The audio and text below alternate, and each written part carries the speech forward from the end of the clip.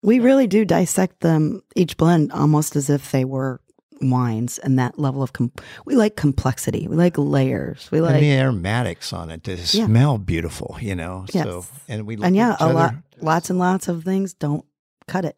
We can take the best barrels out of all of them and put them together and go. That's crap. Yeah, our favorite barrels, put it together and go. That's terrible. That's not going to work. You'd think it makes sense. Right? I take a lot of notes, and sometimes you got undrinkable. Period. And once in a while you go, now that's delicious. Yes. Yeah. Or there's just hearts all around it in my book. Typically, how big It's funny because that's what my tasting notes are. I put hearts around the stuff that he makes for me too. That's so sweet.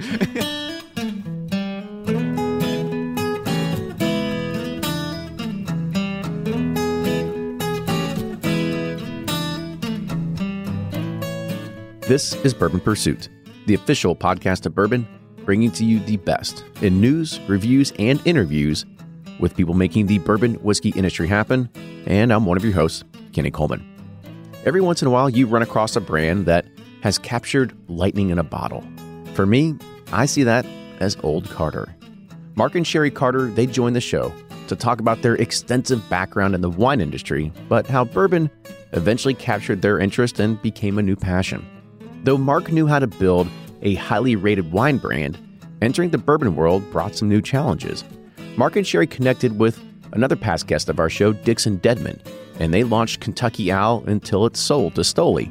But after the sale, they stayed focused on creating super premium bourbons to target the whiskey aficionado. If a barrel didn't suit their ideal flavor profile, they would just put it back in the rick rather than compromise any quality.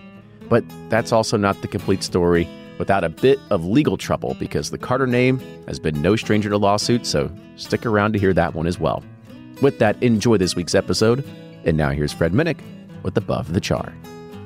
I'm Fred Minnick, and this is Above the Char. This week's idea comes from Gary Dunnow, who writes me on fredminnick.com.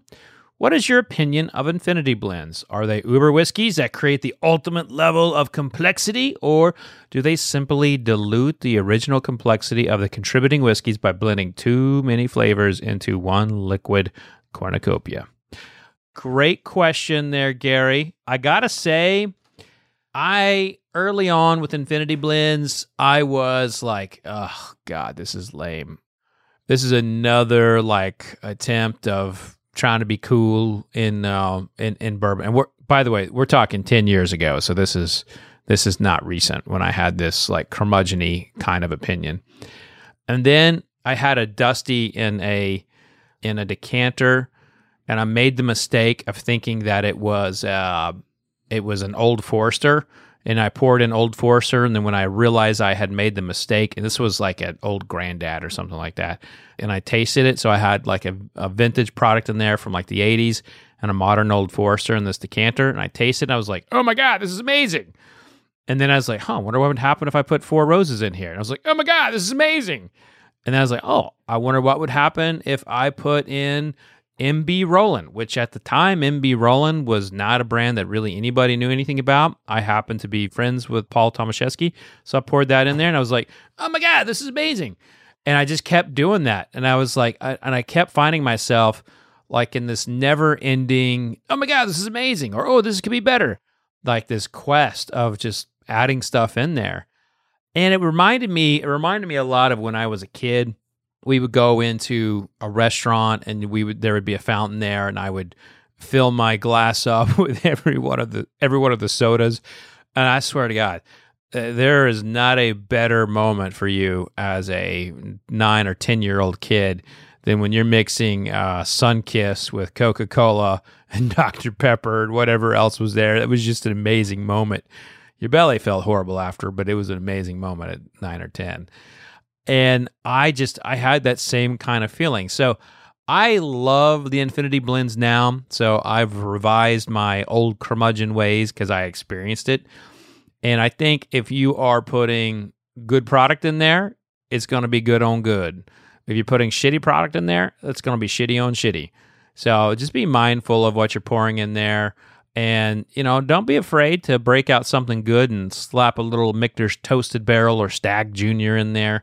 You just never know, man. You just never know what kind of flavors that you will get when you're mixing all that stuff in the infinity bottle. And here's the thing too, only you can make that for yourself, and don't keep records. I mean that too. Don't keep records. Let yourself go with it. Have fun and enjoy the moment. So much of whiskey is enjoying the moment. And the minute you get away from not enjoying that one little moment, whiskey then becomes like an equation. And if you're a mathematical person, maybe you do need to write down the equation. But for me, I just like to let it ride. That's going to do it for this week's Above the Char. Hey, if you want to be like Gary Dunnow, hit me up on fredminnick.com. That's fredminnick.com. Click the contact button, and if I like the idea, I'll read it on the air. Till next week, cheers. Ed Bly and Rising Tide Spirits are back again with a new release of Old Stubborn Bourbon. And this release of Old Stubborn is a premium hand marriage of 10, 11, and 12-year cask strength, barely filtered pot still bourbon. It comes in at a staggering 123.8 proof, and the flavoring grain for this one, which the last one was wheated, but this time it's now rye. Rich, sweet, and bold with a long finish that's sure to be another eye-opener. You can order online at Sealbox or thebourbonconcierge.com, and you can even purchase in person at Revival Vintage Spirits, and even now with very few select stores in Kentucky. You can get it now while you can, but be sure to do it because it's not going to last long. And they're off for another Get 270 2020 Unicorn Raffle. Your $20 ticket gives you not one, but two chances to win from our lineup of 20 Woodford Reserve treasures, including the grand prize, the rarest unicorn yet, the Woodford Reserve Kentucky Derby 150 Baccarat Edition. Only 150 bottles were made and is just like the one the Derby winning owner receives. Quit horsing around and get your $20 tickets now at give270.org. Charitable Gaming License ORG 0002703. From their bar to yours, Chad and Sarah of the popular YouTube channel It's Bourbon Night bring you their favorite at-home old-fashioned mix with the new Elemental Elixir's Golden Hour Syrup. It's a custom-made syrup with notes of bold black tea, warm spices, and orange zest. All you need is your favorite whiskey and ice. No bitters needed. One bottle makes 16 drinks, so that's only $1 a cocktail before you add your own whiskey. They can also be enjoyed in other cocktails or spirits, mocktails, coffee, tea, and anything you can think of. It's crafted locally in Lexington, Kentucky, and you can get your bottle now at whiskeyambitions.com.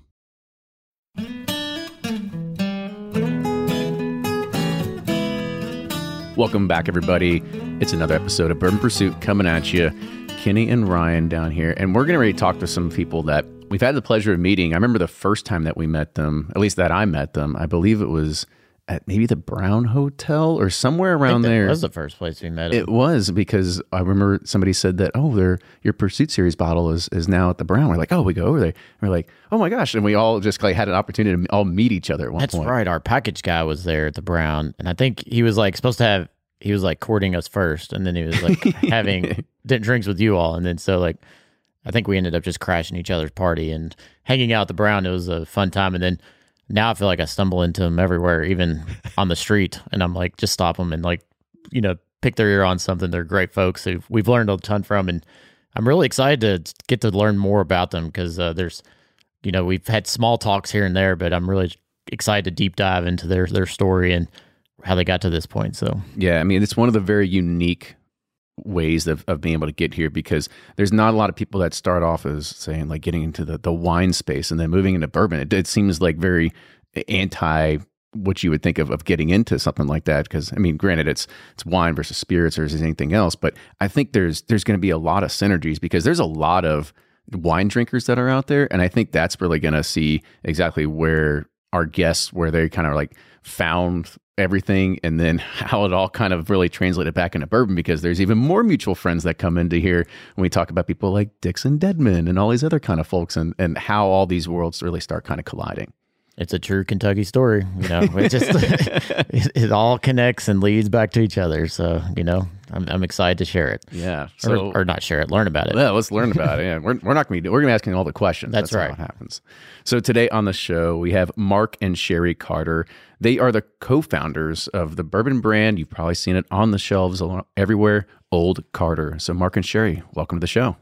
It's great to be here. Thanks for having us.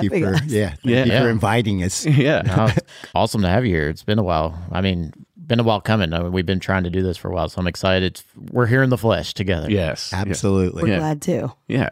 So let's roll back the hands of time here real quick. Before we started getting recording, Mark kind of gave us a little bit of background on sort of how you got into the wine and industry and stuff like that. And I'm sure growing up, and let's focus on bourbon just a little bit, but was bourbon ever on your radar growing up? Was that ever something that was kind of on your path, or was it just like all wine? For me, it was wine because one half of my mother is Italian, so we drank a lot of wine at dinner, not so much bourbon. And especially being on the West Coast, it wasn't something we had very often, maybe gin or something like that. In those days, especially, bourbon had kind of like not been in fashion for a while. Yeah.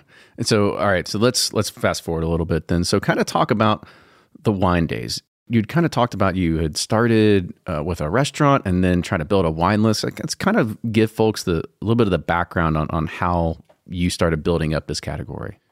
Well, I built a house that became an inn. And so I became an innkeeper, and I was a chef for about 9 years at the restaurant. And the restaurant kind of grew into a 35-seat restaurant, a bar, and I really got into wine, and I was the wine buyer and the spirit buyer for the restaurant. And pretty soon I had a wine list that was like 4,000 wines on it. And trying to get... Was this in the Napa area? Is that correct? This is in Humboldt County. Okay. Before we got to Napa, we were in Humboldt, in a little place called Eureka, California. And that kind of grew from a 3-bedroom inn to actually a 34-bedroom inn and a restaurant. One of the things that ended up happening was, since I was buying all these wines, I was looking to get a grand award from a magazine called Wine Spectator. And in fact, we finally got one in 98. But buying everybody else's wine, I really wanted to make my own wine. And I was fortunate enough to make some wine in 98 also. And that was the beginning of our wine career. What was that bottle you were trying to get to carry? That was the 98. You were trying to carry that bottle? Is that what you're saying? I was trying to make oh, you're trying to make it. Gotcha. So it took me 10 years to get somebody to say they'd make wine for me, and that was Nils Vinge, and the guy that made the first 100 Point in America with Robert Parker. And he finally said yes in 98 to make wine for me. And so that was kind of a wonderful day. Only problem, I didn't know at the time that he was not going to give me the grapes to make the wine. And I was fortunate enough with like how's this work? I'm a winemaker with no grapes. Yeah. He said, no, you got to go find your own grapes. Bring your grapes here and I'll make wine for you, Mark. And so I was fortunate enough, about a week later, I was at my own hotel and restaurant, and a guy came in and was buying all these really nice wines off the list and kind of made our night. And I went over and met him, and he had a brand called Schrader, and Colgan Schrader. I sat and drank wine with him till 4 o'clock in the morning. And he finally says, you ever think about making wine? I said, yeah, I just have a problem. I don't have any grapes. And he just happened to have some grapes, and he said, you can have my contract. And so I got the contract from him. That was the Coliseum. And so now I had the grapes and I had the winemaker. What's Coliseum? Is that like a farm or? It is a vineyard. A vineyard. Exactly. Yeah, you're right. Yeah. Sure. And so we were able to make wine in 98. And that kind of led to us buying a winery together in 2006. And we still have the winery and we still have the hotel and restaurant, actually. Talk about contracts. So like, do they have, it's on a vineyard, do they have their specific grapes that you go and source, or you're like, no, I have this plot of land, I can do whatever I want with it? Well, it works both ways. We do have our own grapes that we do everything we want. We just are replanting after about 25 years is kind of the life expectancy of a vine. But we do buy grapes from a lot of other people.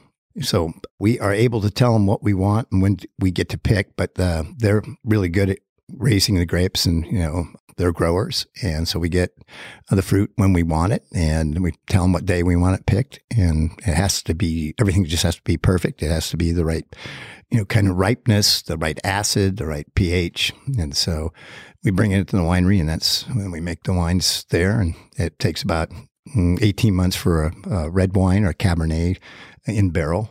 And then we bottle it and release it. So the other thing that I'm going back to here when we think about this is that you were building a catalog of over 4,000 wines to be in your menu.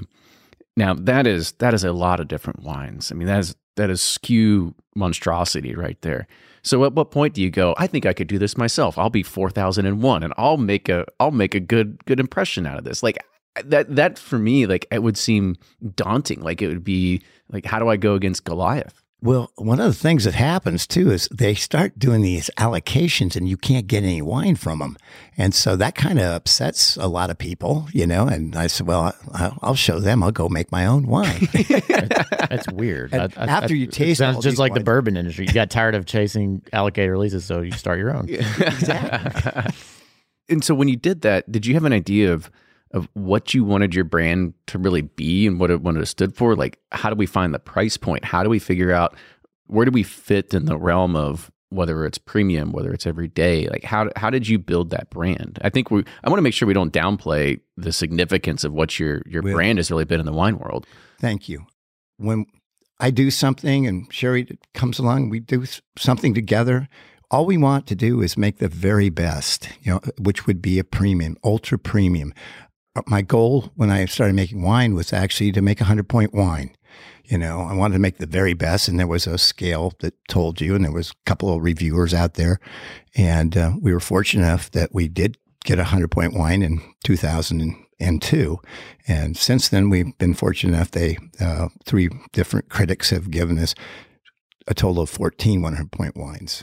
So what do you think attributes to a 100-point wine? Is it the grape variety, the harvest, or is it the winemaker's ability to discern between different grapes and blend them together? I'm just curious to hear from you all on what you think creates such a magnificent wine.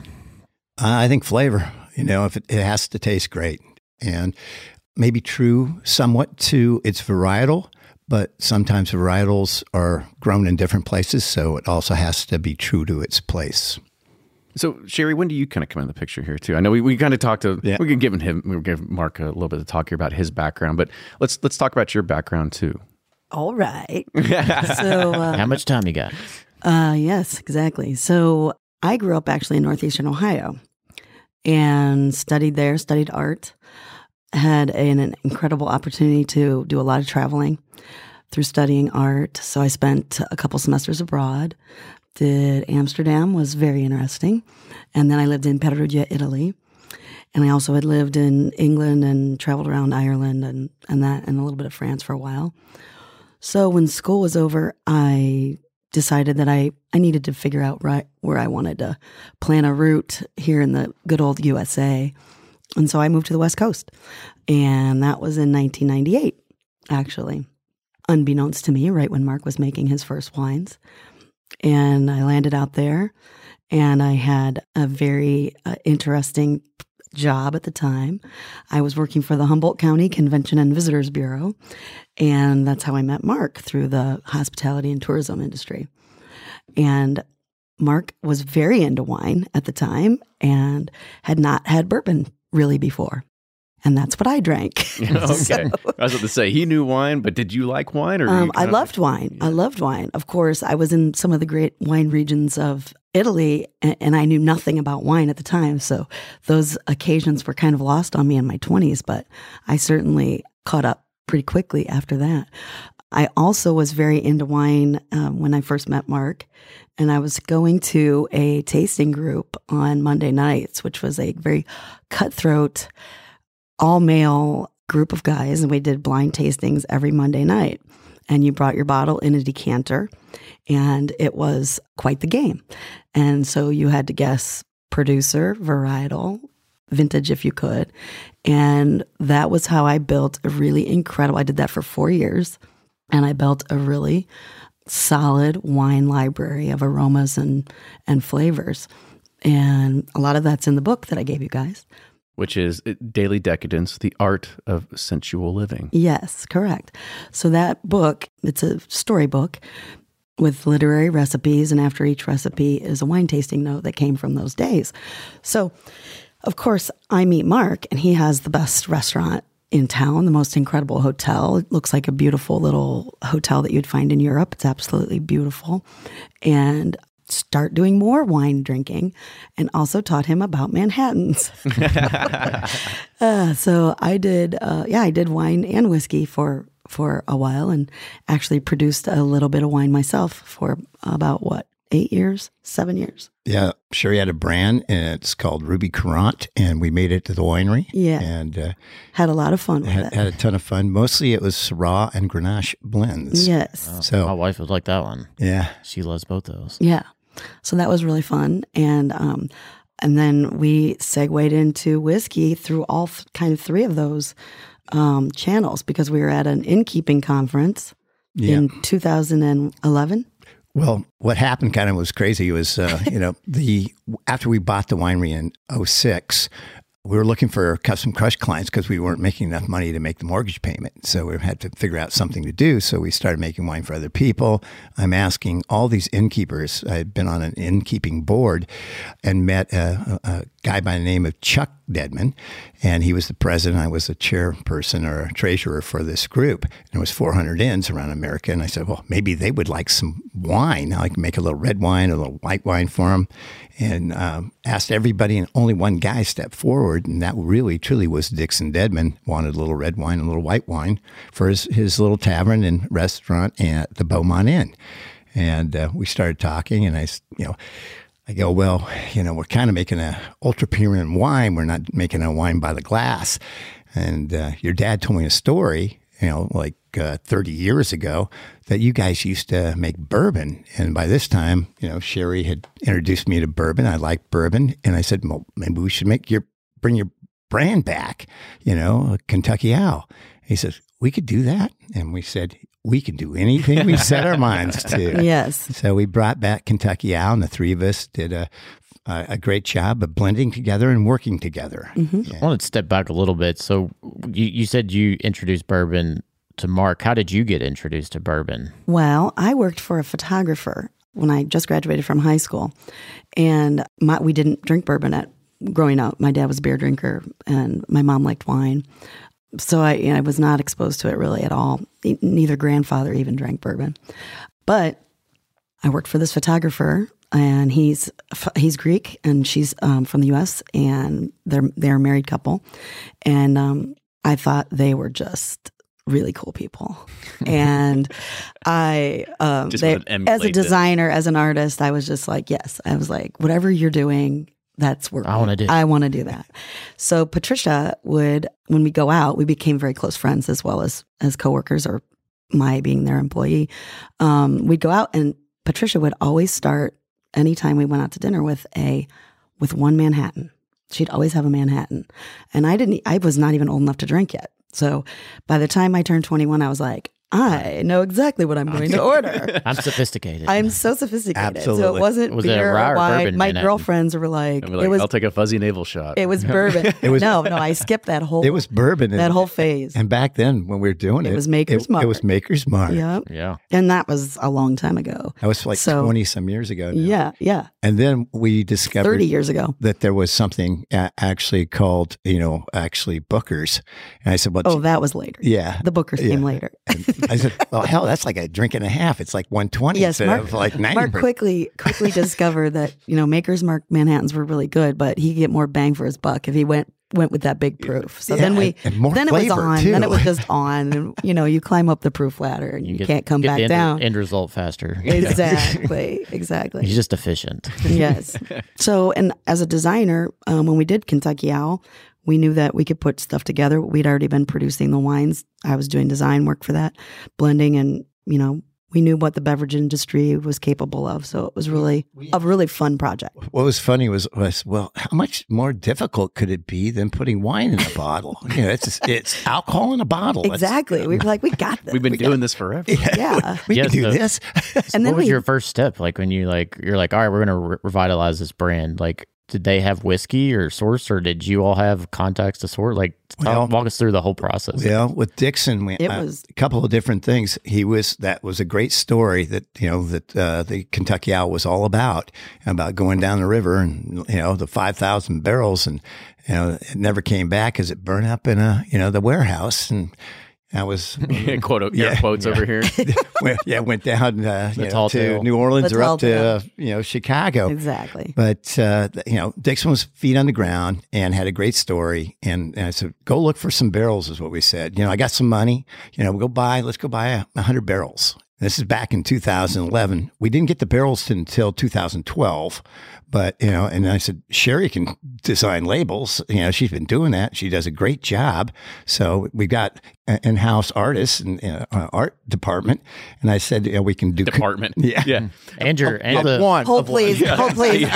and the palette. Designers in. Yeah. How can I help got you? the palette, from all those tastings, those tasting days. And then I said, we've got compliance because the winery, we've been having to, different states and all the things, getting licenses. And so we had Dan, who was at the winery, and he would go ahead and get all the things we needed to actually get the brand started.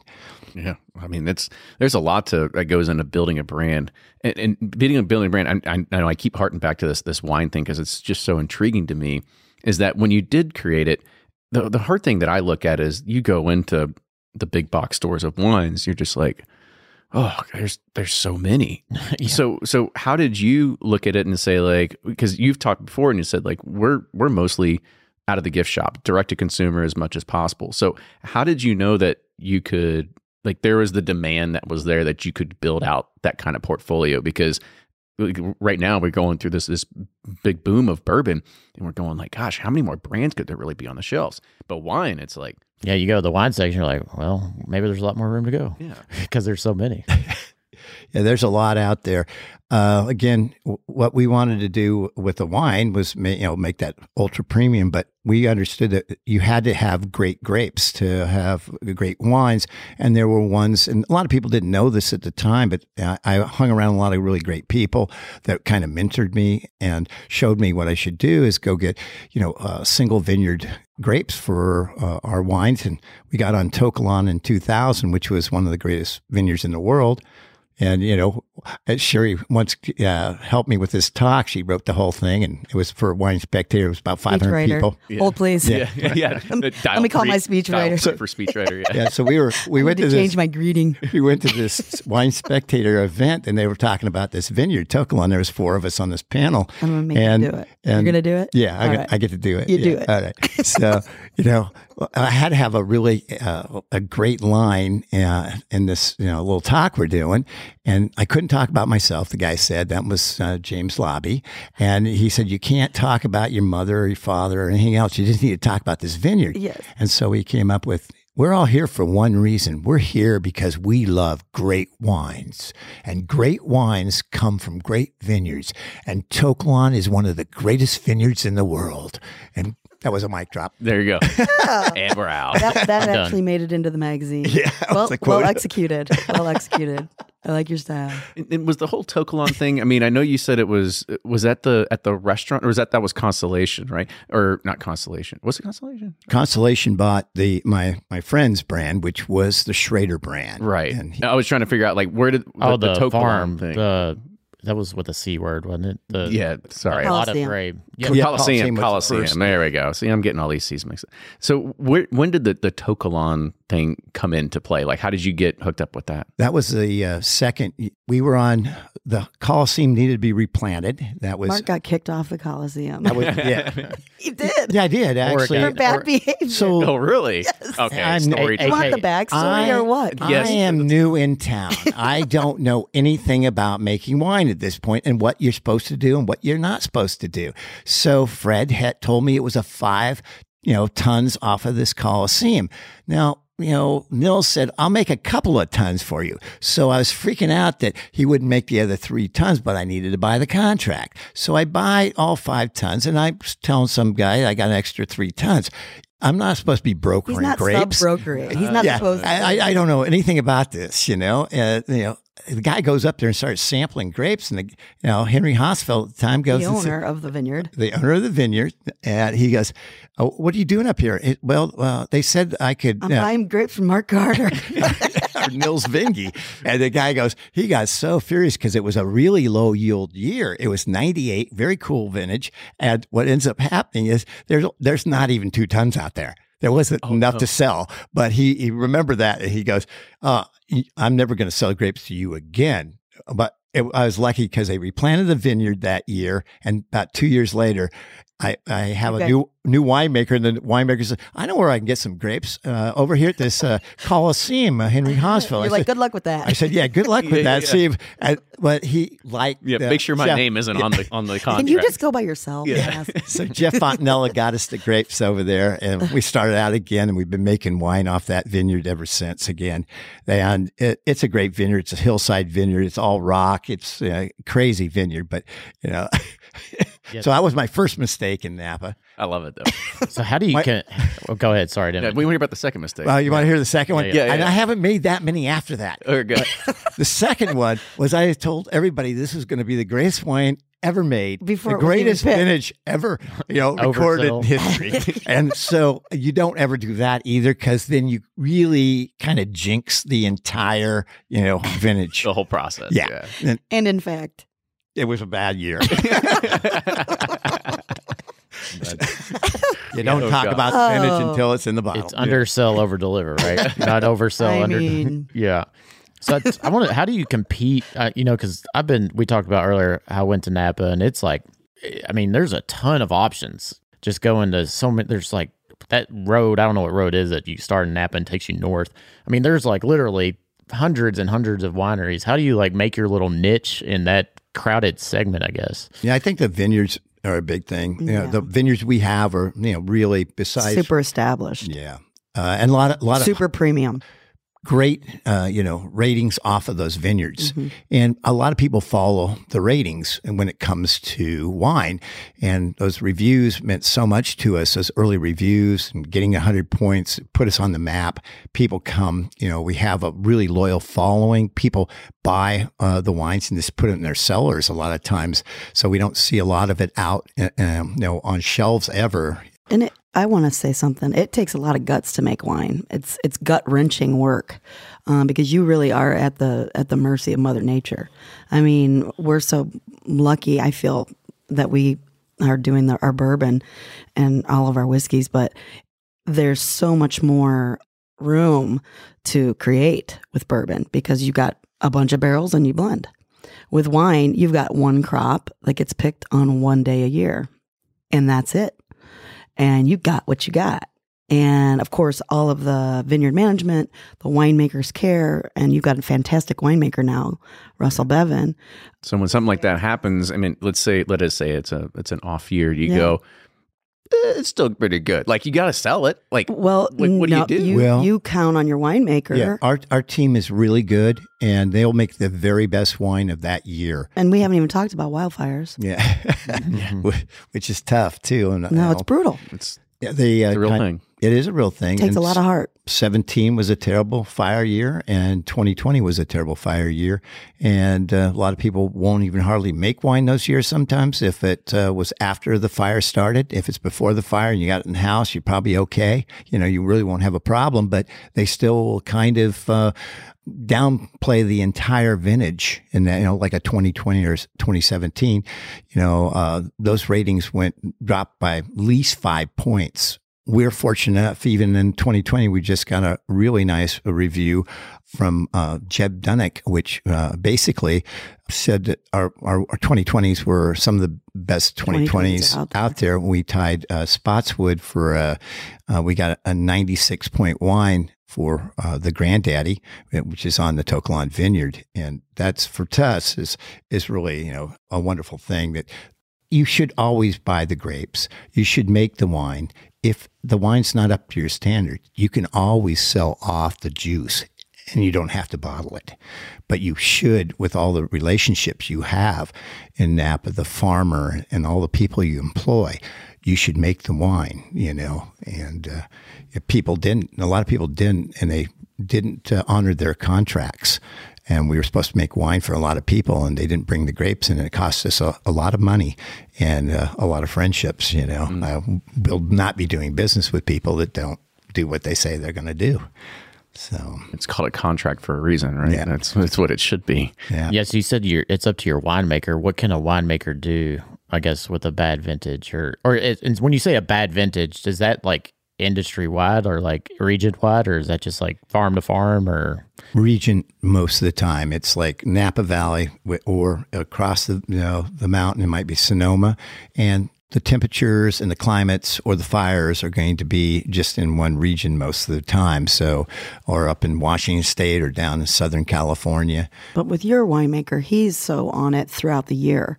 So he's in that vineyard, walking vineyard. I love Russell's approach to winemaking. He's very hands-on, and he knows every vine out there, I believe. The cool part is he actually is we're making wines like we make, bourbon. And because every barrel is, has a specific flavor and taste and aroma. And now we're blending those. A lot of wineries just dump it all in a tank, and we're not doing that anymore. It's a lot more labor intense, but I think you're going to even get a better result out of those wines. What impact does a barrel have on wine? It's huge. It's huge. Yeah. Do they char them and do they toast them? Or? They're all toasted. You can get a medium plus, or a heavy toast. We're all learning here today. Yeah. So you get different kinds of toasting levels, and is it typically, they're all French? I was about to say, is it French oak is typically what it is, and then what's the usual aging process for something like that too? For us now, everybody wants kind of more fresh wines. The fresh wines are 18 months. We did do some so fresh. We had some wines that we did at the very beginning, and they were like Andy Carini wines. Remember the wines? 98 was actually like they just don't like. We put away for 3 years. And those used to be called like a reserve wine because they would stayed in the cellar for longer. But you really can't afford to do that. And plus, there's more things that can go wrong with the wine. But if it doesn't go wrong, it's delicious. It can be delicious. Is it just people like that because of the tannins, or is that how you impart tannins onto the wine, or is that through just a natural process with the grapes? Wine goes through a little different process for its aging, where it comes out of that barrel a few times a year. How many times? 4 times? More? No, less. Usually it's either 1 racking or 2 rackings to get it off the lees. When you crush the grapes, the juice goes into the barrel.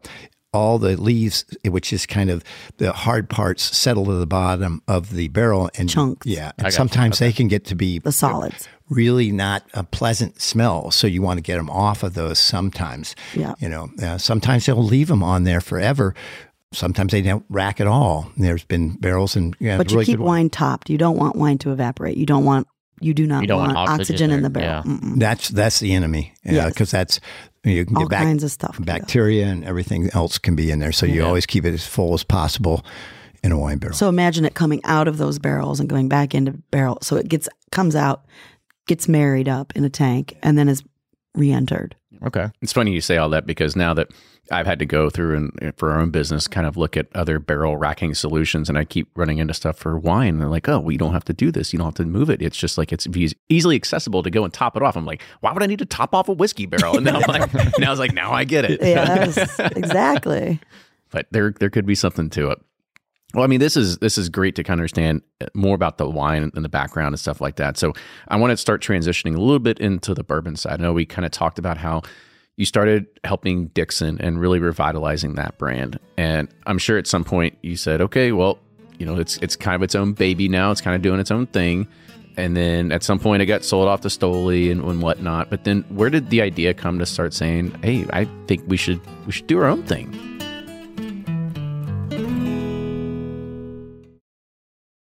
If you're anything like me, then you can't get enough about bourbon. And that's why I'm a subscriber to Bourbon Plus magazine.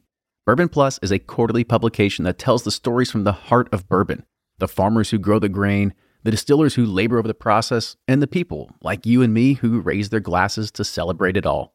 Subscribe to Bourbon Plus magazine today at bourbonplus.com, that's PLUS.com, and use code PURSUIT at checkout for $5 off your subscription. Shopify's already taken the cash register online, helping millions sell billions around the world. But did you know that Shopify can do the same thing at your retail store? Give your point of sale system a serious upgrade with Shopify. Shopify's point of sale is your command center for your retail store. From accepting payments to managing inventory, Shopify has everything you need to sell in person. And with Shopify, you get a powerhouse selling partner that effortlessly unites your in-person and online sales into one source of truth. Track every sale across your business in one place and know exactly what's in stock. Connect with customers inline and online. Shopify helps you drive store traffic with plug-and-play tools built for marketing campaigns, from TikTok to Instagram and beyond. And get hardware that fits your business. Take payments by smartphone. Transform your tablet into a point-of-sale system, or use Shopify's point-of-sale Go mobile device for a battle-tested solution. Plus, Shopify's award-winning 24/7 help is there to support your success every step of the way. Do retail right with Shopify. Sign up for a $1 per month trial period at shopify.com/bourbon, all lowercase, and go to shopify.com/bourbon to take your retail business to the next level today. Shopify.com/bourbon.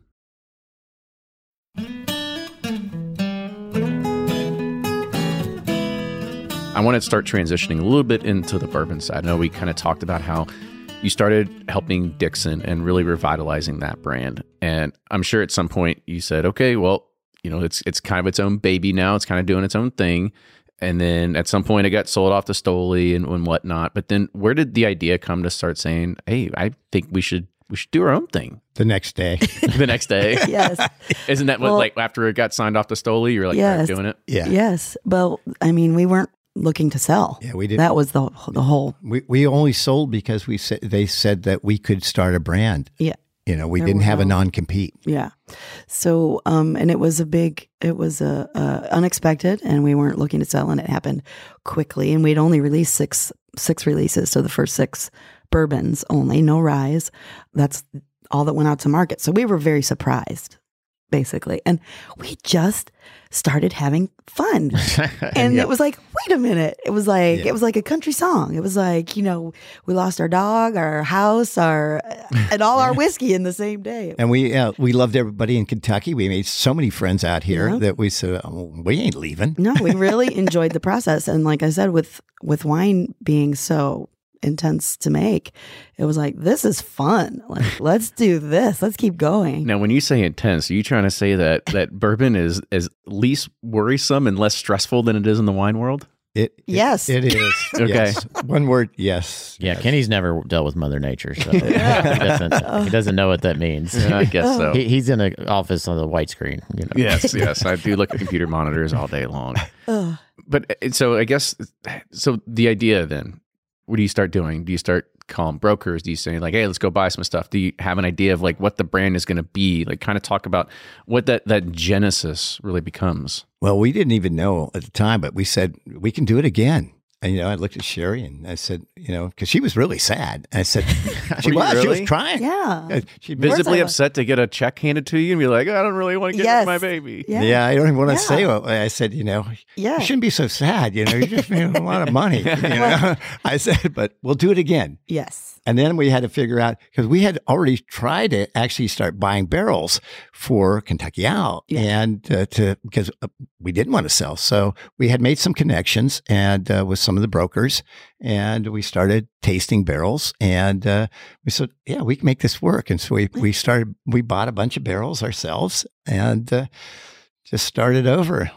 Yeah, and the idea again is it's always super premium. Yes. Right, because that's kind of been the thing that you really hung around. It was very important to us to continue with that tradition and never cut anything, just like we, you know, had been doing. It didn't ever occur to us to make more money by adding water. Right? Even though one guy told us, you know, you make a lot more money if you add some water. I said, we don't care about money. We care about friends. Yeah. And people can do what they want with it. They can add their own water. But Exactly. yes, we wanted to make something that was really special and do it our way. And we knew we'd create blends that were going to be one-of-a-kind blends. And we started with rye, thinking, we've never done rye. Let's do rye. Yeah, because we had only done bourbon. Yes. I said, they won't mind. Were if you we all do part rye. of the first Kentucky Owl Rise? Or? No. Okay. We didn't know they were going to come out with rye. 'Cause I feel like they came out They came out simultaneously. simultaneously. It was unbelievable. Complete That's just, coincidence. yeah. Truly. And so we put our ryes together, and I did all of the package design again on this one. And yes, Yeah. there we go. It's funny you say that about the rye, because I remember this vividly, because there was the local liquor store around here that I go to and I frequent, and we just got a bottle of Old Carter rye. And I'm like, they're like, yeah, would you like this? I'm like, I don't know. It's like another source product. I don't know anything about it, but I've heard okay things. And I was like, all right, well, give me that. I'm going to go. I don't even know what I did. I did it on like a Facebook Live. I put it head to head against something else. I can't remember. We did it. Yeah, I remember drinking it down here on a Facebook Live, and we were like, "Oh wow!" Yeah, like I was just because I forget what we put it against. It was one of the big top. It was one of the top 6 ryes that was out there. You know, when I say big 6, you know, the big distilleries out there. And we tried it, and I'm like, well, it's better than this one. And that's what I was like. All right, guess you kind of showed me what was wrong there. But I mean, that was one of the things. Like that was the first impression that I had of Old Carter when I first had it. Sure. So when you are creating these and you try to make this super premium category, like what are you all looking for? Because the thing is that there's a lot of good barrels out there, but there's also some, like not a lot of good barrels. And when you're working with brokers, you don't necessarily get to all good barrels. Exactly. So so how are you sitting there and going, well, this one cuts the mustard. This one, I don't know. Put it back in the warehouse and we'll wait a few more years. That's about right, though. Yeah. Let's say if it doesn't meet, or we'll look at each other and go, nope. We're not using thousands this of one. hours of trial and error is what it is. I mean, it's just tasting barrels. Yeah. Yeah. And hours and hours and hours of every tasting barrel. barrels. We taste every barrel, and then we taste as we add those barrels to our blend. Does it make it better, or do we pull back one out and put something else? Yeah, you know, do you have countless like hours of. Do you have like a concept in your mind, or like a kind of like profile I'm trying to hit, or you just let each batch be kind of like its own thing? Like, what's your philosophy? Its own. They do take on their own, characteristics, but you'll always have, in Old Carter, you'll have that richness, you'll have that mouthfeel, you'll have some sweetness in there, you'll have some length in there. We want to have, a long finish. We really do dissect them, each blend, almost as if they were wines, and that level of we like complexity, we like layers, we like the aromatics on it to smell beautiful, Yes. So, and we lots and lots of things don't cut it. We can take the best barrels out of all of them and put them together and go. That's crap. Yeah, our favorite barrels, put it together and go. That's terrible. That's not going to work. You'd think it makes sense. I right? take a lot of notes, and sometimes you got undrinkable. Period. And once in a while you go, now that's delicious. Yes, or there's just hearts all around it in my book. Typically, how big? It's funny because that's what my tasting notes are. I put hearts around the stuff that he makes for me too. That's so sweet. You just need to write me a book next. Yep, the sensual art of blending. That's right. There's another book in the works. So how big are the batches typically? Like, how many barrels are you doing that? Well, we've got, if you care to share. Yeah. No, it's no secret. Really easy. It's sometimes we've been doing some very small batches, which are 3 barrels. We started with a 3-barrel very small batch. And now we're doing some 5-barrel very small batch. And those go to? They go to each state, or distributor that we have. We have 7 distributors. So we have 7 that we're putting together right now. There are 5 barrels blends. But the ones that go out mostly for national distribution now are trying to get to be about 3,000 bottles, which would probably be about 20 barrels, at the most, 13 to 20 barrels. Yeah. Depending on the barrels, you guys know. Yeah. Sure. Yeah. And I'm interested to know, kind of see like how you all go through about this, only because it's like, as we've gone through this own journey ourselves, you have been able to create something that's almost a little bit like lightning in a bottle. Because when we started down this path, then they said, oh, we're going to create all these different batches and da-da-da. And they're like, don't do that because it's too confusing. The consumer doesn't know. But somehow you all have amassed a very loyal following, where it seems that it's like, it doesn't matter what the masses say. Like, you have got the ear and the heart and the eye of like the bourbon geek, and they have really latched onto what you all are doing. Kind of talk about like, how did you figure out like what your marketing approach is? Like, did you say like, let's go wide and thin and try to find people, or was it just like, let's have find a marketing approach? Not really. We just did what we really loved ourselves. And, we have like really about 4 SKUs. We have we started with the rye, and then we did an American whiskey, which we kind of fell in love with. Marketing department, but wait, she's here. Yeah. And then we said, well, we'll do bourbon, and each time we do it, whatever batch it is, it's going to be a little bit different. We knew that. And then we did the Kentucky whiskey, which is another one we have, and we have some single barrels. So we don't have a lot of different things. We have 5, I think basically 5 SKUs is what we really have. Yes. And I think, in all seriousness, and I like to find the silver lining in things. And I think crazy 2020 and the timing of our of this brand. I mean, we did our first releases in 2018. That is correct. I think we released 5 products that year. And then One of them's right here on the shelf. I think That rye. it is. I have rye batch 1 right here. Then that was rye 1 and 2 went off together. That was the very first thing we let go. So then, of course, 19, we're ramping up. We're getting excited. We're buying buildings in Kentucky and planning more routes here. And we've got one in Lexington and one here. And then we're like driving around the Friday before the shutdown. And we had just got to Louisville. Yes. Too, and it was Louisville was like blowing up. It was just cracking blowing off. Everything's just like tons of people. And so we're like, yes, So this is happy going to be that awesome. We made the choice to come to Louisville. And literally a week later, or that Monday was when it was COVID like, hit. It's really bad. and it's over for a while. But that didn't deter us. We could continue to do what we did. I'm sure you guys did the same. You own that. You had that building right there already. And by the way, for anybody that doesn't know, it's literally connected next to Justin's House of Bourbon right there. And so that's where First and Market. Yep. 105. Yes. Yes. Yes. That's where the Old Carter Social Club is housed and our little HQ for all of our processing right now. So anyway, what 2020 allowed us to do was to really connect with people. So we had been, Eric Kim, Scotch and Time, had reached out really early in our journey. And in fact, it was kind of funny because he reached out via Instagram. And so I'm doing the Instagram account and because you're also the social media team. Yes, absolutely. Yeah. There's only 2, like dial 5 or something. There is I think we're on like 6 now, right? There's only 2 of us. So, at this point. This is before we had Jay and Brian. So yes, that was happening. That is happening still. So I think it's good when you say, well, let me get the marketing department. You put the phone down. Yes, marketing. Change your voice slightly.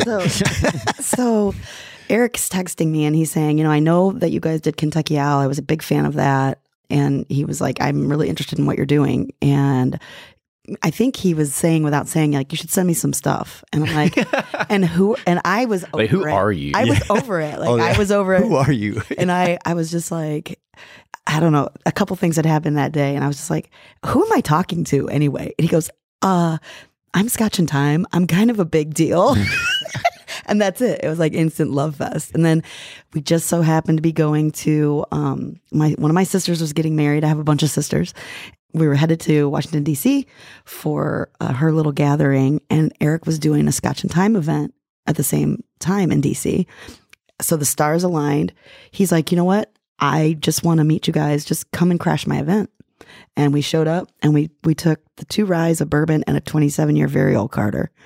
And we just hung out at the end of his thing, and it was really casual. And we got to meet a bunch of influencers at that time, and that was really a very cool early connection that I guess was just meant to be. And then we've been very active in making connections with people on social, and we did a lot of YouTube Zoom stuff and like we all that stuff, during COVID. So it all just kind of happened. We were here.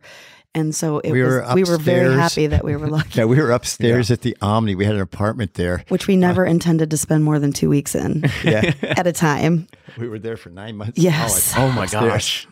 Well, I guess there's worse places to be. Yeah. And the entire walk-in closet was full of Batch 3 American whiskey. So I was fine. Yeah, Sherri drank most of it. Yeah, plenty of slow ammo. down. We've got a bunch of samples. Drink the sample.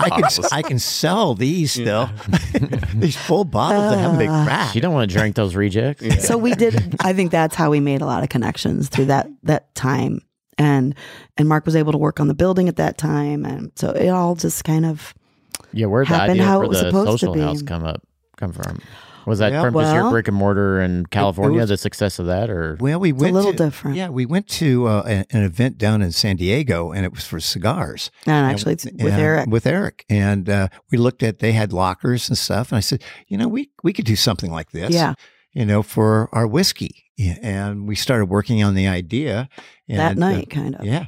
So we wanted to give an opportunity to people who were really into it, a chance to purchase bottles that wouldn't be in regular distribution channels in an effort to connect even more with them and give them also a space to come and do it in. So The social club is set up so that if you're a member, you can come with 5 of your friends, your besties, and we will pour you whiskey for free. Because you get to take your bottle home. It is our tasting room upstairs, but the only people who really get to taste up there are the members. kind of The members. club members.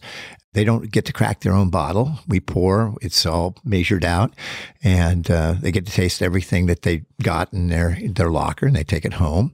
But what's really cool is with them bringing in their friends, they're all kind of the whiskey community, and they get to taste too.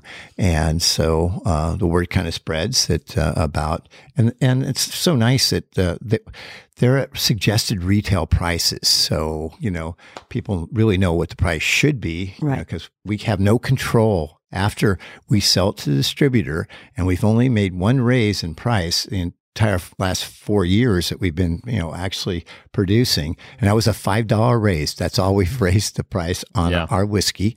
And recession's hitting all of us right now. That's $5. No, just kidding. That's admirable. Yeah. Yeah. But the space is awesome too, because it's very cool. It gives people a place to connect with other members, right? So a lot of these guys know each other from online connections, but here they make plans and they come and they're coming in on the same day, and it's like watching the family grow. It's a truly amazing thing to be a whiskey community. Yeah. We've made so many friends, and people are all really thoughtful. They think about things. Mm-hmm. Yeah. They sit and sip. Yeah, that's right. Sip and think. That's what you need. That's what we do. I mean, that just goes back to my thing is like, I really felt like you all have caught something special here, and that lightning in the bottle aspect, because you're able to create and capitalize on something that not a lot of the brands have. A lot of brands they're out there, they're in stores every single week, and they're trying to give away samples and just keep trying it. They're sending off bottles to all these competitions. It's like, I don't see you all doing any of that. And I think it's just, there's something there that you all have that people are latching onto. And I think it's admirable to see that happen too. Thank you. Thank you. It's very organic, not manufactured. Right. Yeah. Yeah, it's very hands-on. Yes, Mark was bottling or labeling this morning. Yeah.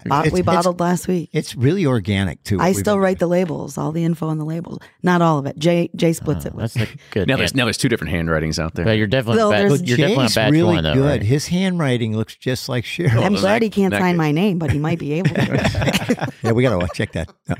So a lot of your offerings, you said are ultra premium, like a lot of high age. I guess, as you probably know that the aged whiskey market's been ravaged. And yes, what is, how have you been able to prepare for that for the future? It seems like you got in a great time, at 2012 or 20, what was that? 2012, we bought the barrels for the first go around.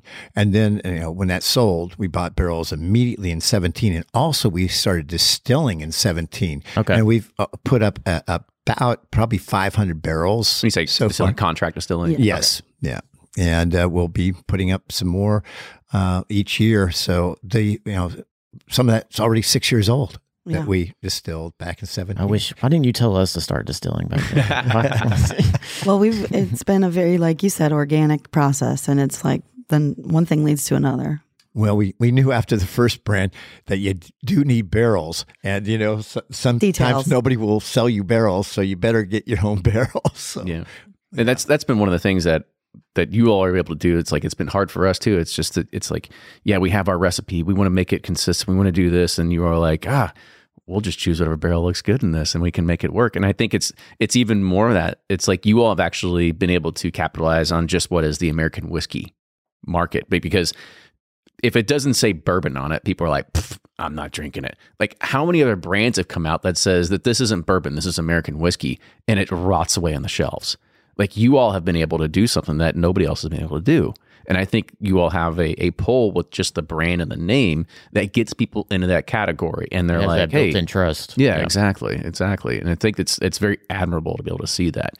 And then to kind of dovetail on of what that is like, so a lot of the releases that you have done have been that very high age range. You just said some of the ones you have now are 6 year. Is the goal to say like, hey, we're not going to release anything unless it's double digits? Or is it like when it tastes good? What's your thought process in the future there? We've got a sweet spot and above, I think. That when we first started doing blending, the 7 to 9 years, Jimmy Rutledge said, that's a sweet spot. And we really believe that now. we can find older barrels. They're really nice, and we can blend those too. Even this, we have the stuff all the way that still 16-year-old stuff sitting around, and but Must be nice. When you go to your warehouse, you come to ours, we'll show you some 3-year-old whiskey. Some good 3-year-old stuff. And it's funny because we've got, we say they're the 6-year-old. Those are still feel young to me. Yeah. And we've got one more year and we'll start working with those, and every year we made whiskey, made new make. And so those more and more every year. When we started out really small, anytime they have something left over, a little kind of maybe 6 barrels or odds and ends, we were good at. We'll take it. Yeah, we'll take it. The bar, whatever the overages. Yeah. We started talking to Wilderness when tanks Trail get married one time, by accident.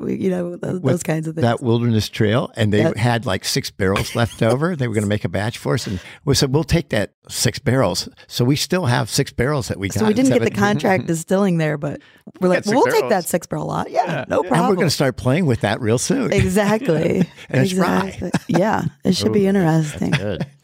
Yeah.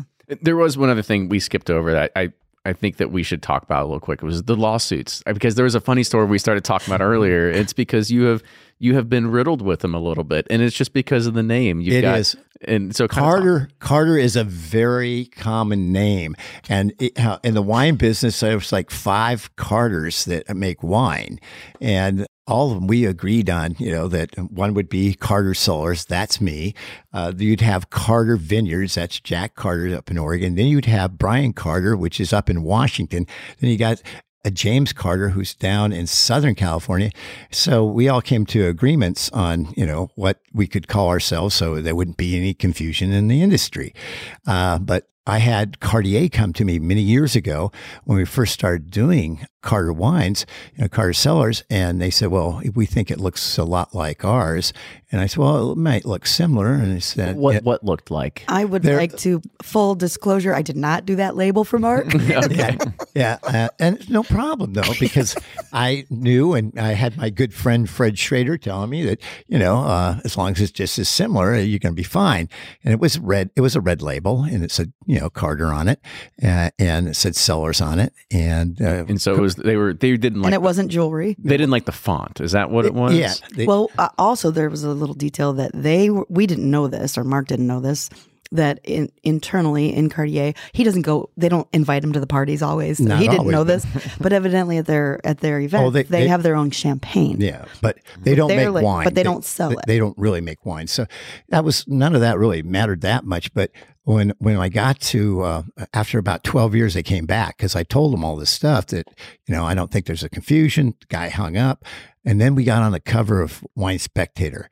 And they had done the ad on the back of the magazine. Cartier was always advertising there. See, that's the problem. You're on the front, but they're on the back. Yeah, right. That's the problem. And they paid for it. And they paid for it. Yeah. And they probably got the box of magazines, and somebody opened it up and went, "What? Who are these guys? It looks like ours. It looks similar, And so they came at me again, and I was fortunate enough to have a good insurance company that protected me. And I went into a meeting, and the first thing they did was this. Oh, this was really funny. This guy actually is the kind of the trademark arbitrator or judge, and he said, well, I've never heard of Carter Cellars, but I've heard of Cartier. And the guy whips out a Cartier pen. I said, oh shit, I'm going to be in trouble here with this deal. And I said, oh well. And I had my attorney there, my trademark attorney with me, and so we end up going into and start talking, and they say all the same things. And I said, well, it may look similar, but it's not the same. It's not the same font. It's not the same color. It's this and that. And, eventually they could see that they weren't going to push me around a little bit. And they said, well, how much did it cost to basically have you change the label? I said, well, give me a price. And they gave me a price, and it wasn't very much. And so I said, well, at that point I go, well, I have a checkbook here. Let me write that, and you change your label. They go, oh, we're in trouble here. So they offered me some more, and I said, no, that's not enough. And then they finally offered me what I said, okay, that's plenty. We'll be able to do something with that because there's a lot of marketing. I've been doing this for like 12 years now, and I've really built up something here with this, trademark. And so they gave me enough money, and I would turn to Sherri, and I paid her $10,000 to do the label because I know a really good label maker. Yeah. The in-house marketing department. You got it. Prompt 4. Yeah. And they were happy, and I was happy, and everything's been great. Yes. And then you also had something against Old Charter versus Old Carter, right? Kind of talk about that one too. Well, Nothing happened. Nothing happened. A cease and desist. But again, it's my name's common, but Charter and Carter are not the same word, and the labels don't look anything different. But most major corporations. You mean the same? Yeah, they don't look anything the same. They don't look anything. Yeah, they don't look anything. They look different. They're not even the same. But all major companies have trademark attorneys, and they need to do something. They're all press dial 9 for your in-house attorney department, right? Who picks up that call? Yeah. Mark or Sherri? I don't know. But yeah, that's one of those things. But y'all, I mean, this has been a fascinating kind of journey to understand more along the lines of your background, your history, where you came from, and how you are building and growing this brand. For us on this side of the table, we look at what you are doing, and it's very admirable. I mean, that's what I've said, just because of what you've been able to capture and how you've been able to market and how you're able to just basically drive demand through it. It's really something not a lot of brands can achieve. So it's really kind of cool in how you've been able to kind of see that happen. So congratulations on all the success so far. Totally. Thank you, Kenny. Thank you, Ryan. Yep. Appreciate it. Yeah. So if people want to know more about Old Carter, who do they dial to, dial 1 for you, dial 2? No, I'm just kidding. But, how do they follow more along the lines of what you're doing? You can go to our website. Yeah. And the Instagram account is really, we get a lot of, we both have our own Instagram accounts too. I'm, Sherri's Old Sherri Carter, and I'm Mark Carter 52. Not young Mark Carter? No. See, that would have been the good anomaly. I went the Andy Warhol direction. I'm like, you know what? I'm just gonna embrace it. Yeah. Right. So, and then of course our regular account is Old Carter Whiskey Co. And then the website is that.com, and it's easy to find us. And we answer, anytime you guys, reach out to us, we're happy to tell you what we're doing. And we do want to be occasional pop-ups at the distillery yeah, too. that's right. I was going to we do those. Those fun little pop-ups. We do little releases out of there, and our regular distribution. And we're in how many states, Mark? We're in 10 states, and we have 7 distributors. Yes, and then the social club. Yeah. Well, I mean, it's amazing. So if people want to know more about even say, I want to get a locker at Old Carter, like, are they sold out? Like, how do I get They are in? sold out. There is a wait list. There is a wait list. But just like getting the damn grapes now, isn't it? yes. It all comes back to just that allocation. But on the website, there's a request form to be added to the list we are for getting info. more lockers assigned. Yes. And so we hope to be able to supply the locker program too. Again, production is what will say how many lockers we can have. Exactly. How much can we produce to still take care of our 3 channels, which is our distributors, our own, the lockers and the pop-ups that we don't have more lockers than bottles, I guess, right? Yeah. Right. Yeah. And what we have always done is the 2 of us are committed to making the best product that we can. If that means we're going to make less of it, we make less of it. It is what it is. And that's one of the things I think really what you always have to look for is when you're buying something, it's the taste, and we want something to taste really great that people want to keep coming back and buying. Absolutely. And I think what's in the bottle is the most important thing. Yes. For sure.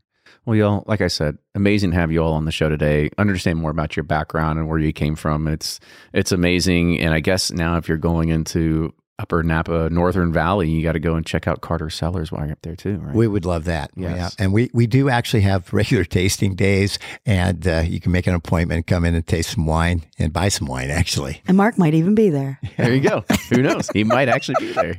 You never know. You never know. He'll bring out bourbon, and then here's your wine too. He can't bring out the bourbon. You can't bring out the bourbon? Well, there? the government doesn't like you to do that. Oh, that's right. I'll sell it in the back of the car. There you go. He is an old bootlegger. That's Yeah. That's right. pull out the big trench coat. Yes. Got bourbon too. Yeah, there you go. That and your fake Rolexes inside the trench coat. Yeah. So just so you can get Scotch and Times, some watches. There you go. Exactly. Shout out to Eric. It all comes back to Eric there. That's right. Well, cool. So make sure you follow Mark and Sherri, but also follow Bourbon Pursuit wherever you get your podcasts. Leave a review, share it with somebody else. But with that, cheers, everybody. We'll see you next week. Doodles.